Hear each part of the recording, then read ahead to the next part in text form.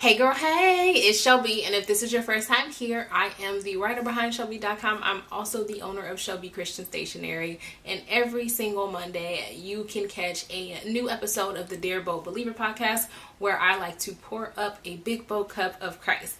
So let's hop right into today's episode, which is actually a little different from what we usually talk about, but still on point. Anywho, so today we're actually going to be talking about reading the Bible in the year. So, I don't know, God has just been putting so many different things, so many different, actions, calls to actions on my heart in the last few weeks. And reading the Bible in the year is one of those things. And it was something I was thinking I would just make a video about. But then I decided, you know what? Let's make it a podcast episode, because I want to talk about what I'm doing, what I'm going to be trying to do as I read the Bible in a year. And obviously, I also want to encourage you to join me on the journey, because what fun would it be to do by myself? Let's read the Bible in a year. Is that crazy, or is it just me? I don't know. For me, that sounded like such an impossible and difficult task. And maybe part of the reason why I wanted to talk about this on the podcast today subconsciously is because I need somebody to help me hold me accountable. And so I'm hoping that we can be each other's accountability partners in this, and let's do this. We can do it. It doesn't matter when you hear this episode. These resources are going to be available evergreen on my site, so you can always join in and get started with reading your Bible in a year. So what really prompted me to want to do this was I seen this video on TikTok, Cora, and she's a pastor, and she was talking about the importance of reading the Bible and how we need to know the word, not just like attend church, but also know the word. And then I seen another video. So you know how God is, when you need confirmation about something, you gonna get it. So then I seen another video of somebody talking, and I don't follow this person, so I don't know their name, so forgive me in advance. But I seen another video of someone talking about fighting off attacks by Satan, and basically how the only way you can really successfully do that is by knowing your scripture. So I was like, okay, once again, here we go. Another reminder that we need to read and know our word, right? Because it's very difficult to fight off attacks from Satan if you don't know scripture. That's why scripture-based prayer is so important. Those strategic prayers that are based on the word, that stand on God's promises, those are, the best way to pray. So I was like, okay, so what does that look like? Like, how can we make this happen then? How is it going to be possible for me to do all the things, because we're all doing all the things, we're all working, we're going to school, we're doing all of the things, taking care of kids, taking care of husbands, trying to take care of ourselves. How am I going to do all of the things and also read the Bible in a year? And then also, I don't want to give up my already devotion time, what I already have set in place. I don't want to set that aside to then start reading the Bible in a year. So I was like, how is this going to work? So what I came up with, I'm keeping my regular Bible study routine. I basically Bible study usually very slowly, first of all, because I'll read like maybe 1 or 2 verses a day. Just dig deep into those 2 verses. Anyway, so basically I'm going to continue to do my regular Bible study routine, which I usually try to Bible study 3 to 4 times a week. And then I scripture write pretty much every day. And if I miss a day, go backwards, whatever. Pray every day. Right. So I'm going to keep all of those things in place. I'm going to continue to do that. That's going to continue to be like my time with God routine. So I was like, you know what? I can read the Bible in a year if I listen to it, because there is no way I'm going to be able to sit down and read it and get through all the chapters that I need to get through each day. And so that's kind of the conclusion I came to. Now, I think it is possible to sit down and read it, because thus far it hasn't been super overwhelming listening to it to, read the Bible. But I think it really just depends on what your schedule looks like, what you have going on. I think if I was working from home still full time, I'd definitely be able to sit down and read, my scriptures for each day. But with my commute, I just don't have that much free time. So listening to it has definitely been the best option. And you guys, I'm really excited to say I'm on week 2 of my reading plan. So I'm very much so like I've been able to be consistent with it, and it hasn't been an issue. And I'm encouraged, to do it. One, I'm starting off in Genesis because that's just the way the reading plan is laid out. I did try to stick with the order that the Bible is in because I thought that would be the best way for me to get through it. So it is basically organized in that way. But I feel like if you like audio Bibles, this is probably a great way to do it. If you don't even have an audio Bible, just download YouVersion. That's what I do. That's what I already use, and they already have the option there to listen. So that's been perfect. I restart and re-listen like 15 times. So I do want to make sure I say that. I listen to it, but if I get distracted, if I don't hear everything that's happening in the verse, I always try to make sure I stop or I go ahead and start over, or whatever I need to do to ensure that I hear what is happening and I don't miss it, because I don't want to just be passively listening. That's not going to help me to remember. I want to make sure that I'm actually experiencing the Bible. Make sure you listen to a translation you enjoy. I always feel like that's super important. I know that sometimes the translations can get a little funky, and kind of get a little offbeat with what the word says. And like when you're like looking things up, but listen to a version that you're going to enjoy, that you're going to be able to listen to and easily understand. Because if you just sit there listening to King James and you have no clue what they're talking about because of all of these and nows and all that, then it's just not going to be helpful. So choose a version you enjoy, listen to that, and just stick with it. I definitely think like listening to it at least twice instead of just letting it play through once is helpful. And then just making sure you hold yourself accountable for getting your reading done.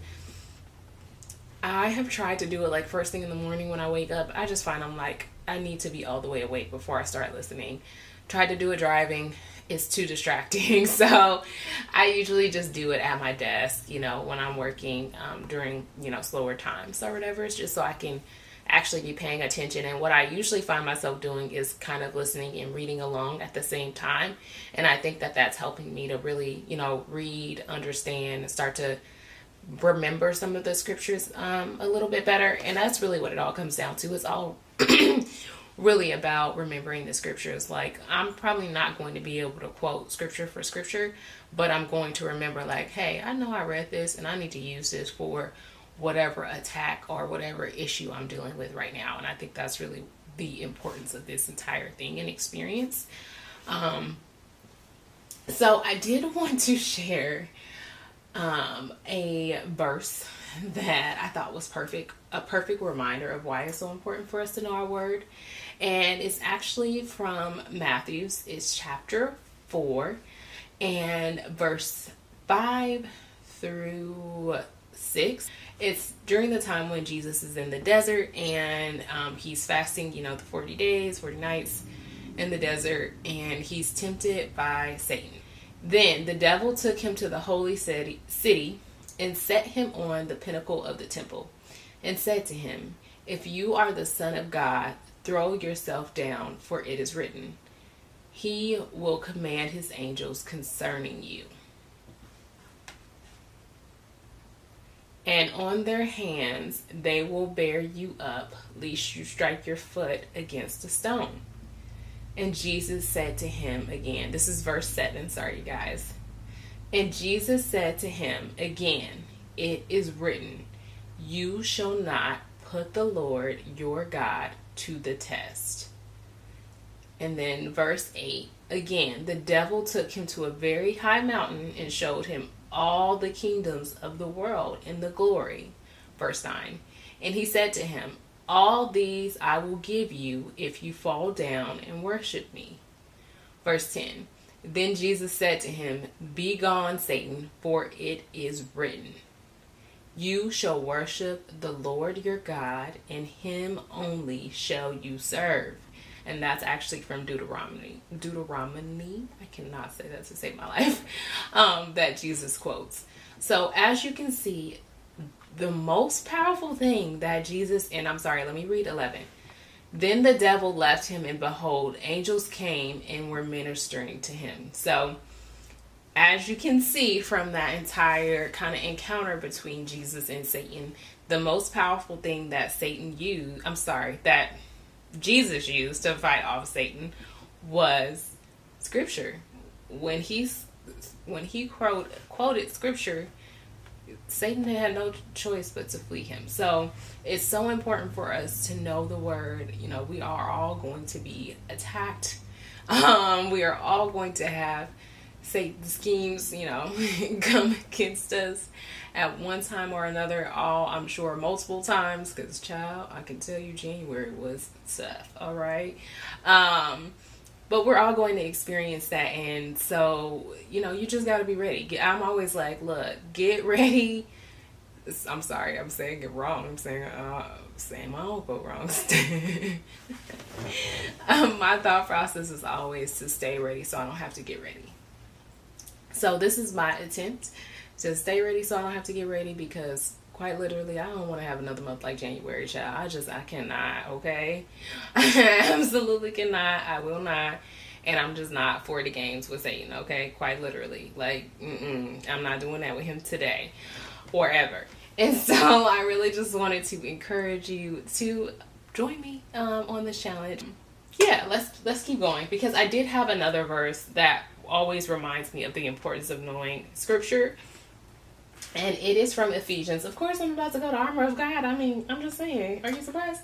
So it's Ephesians. The whole Armor of God is in chapter 6 of Ephesians. And it starts on verse 10 and it goes to verse 20. And so I am going to read verse 14 because let's do 13 and 14 and then we'll see what happens, because y'all know how Holy Spirit is. You'd be like, keep reading. Therefore, take up the whole armor of God, that you may be able to withstand in the evil day, and having done all, to stand firm. Stand therefore, having fastened on the belt of truth, and having put on the breastplate of righteousness. 15. And as the shoes for your feet, having put on the readiness given by the gospel of peace.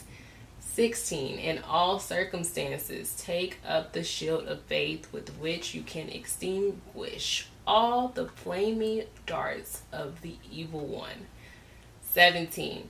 And take the helmet of salvation and the sword of the Spirit, which is the word of God. 18. Praying at all times in the Spirit with all prayer and supplication. To that end, keep alert with all perseverance, making supplications for all the saints. That means, y'all, we got to keep praying. We got to constantly be praying. And what I was just actually telling my sister, and y'all gonna be like, this girl is talking a little different. So one thing that I am working on is just being myself, walking in every room as myself.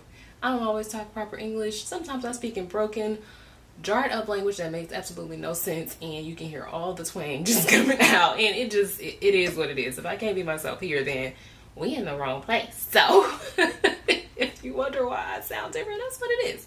But anyways, so I was having this conversation with my sister, because it was just this week was just a week. It just was a week. Ain't no other way to explain it. It was only Thursday. But anyways, so this week has been a week. I'm having this conversation with my sister about praying. And she's like, I need to stop cursing during prayer. And I was like, why? That's how you talk. Like, that's who you are.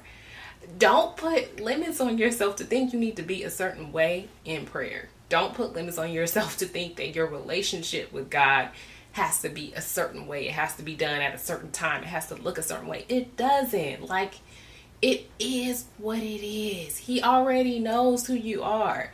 There is no need to switch up your verbiage to become a brand new person in order to speak to the Lord. He already knows who you are. So what are you pretending for? Like, quite literally. So just be yourself.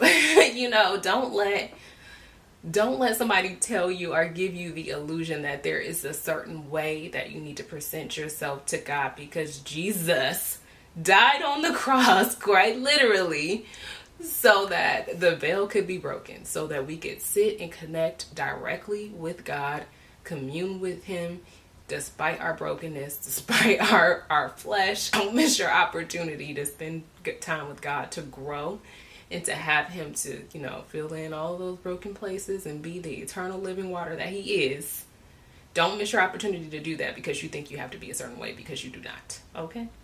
And as always, be blessed, stay safe. I will see you next time. Bye.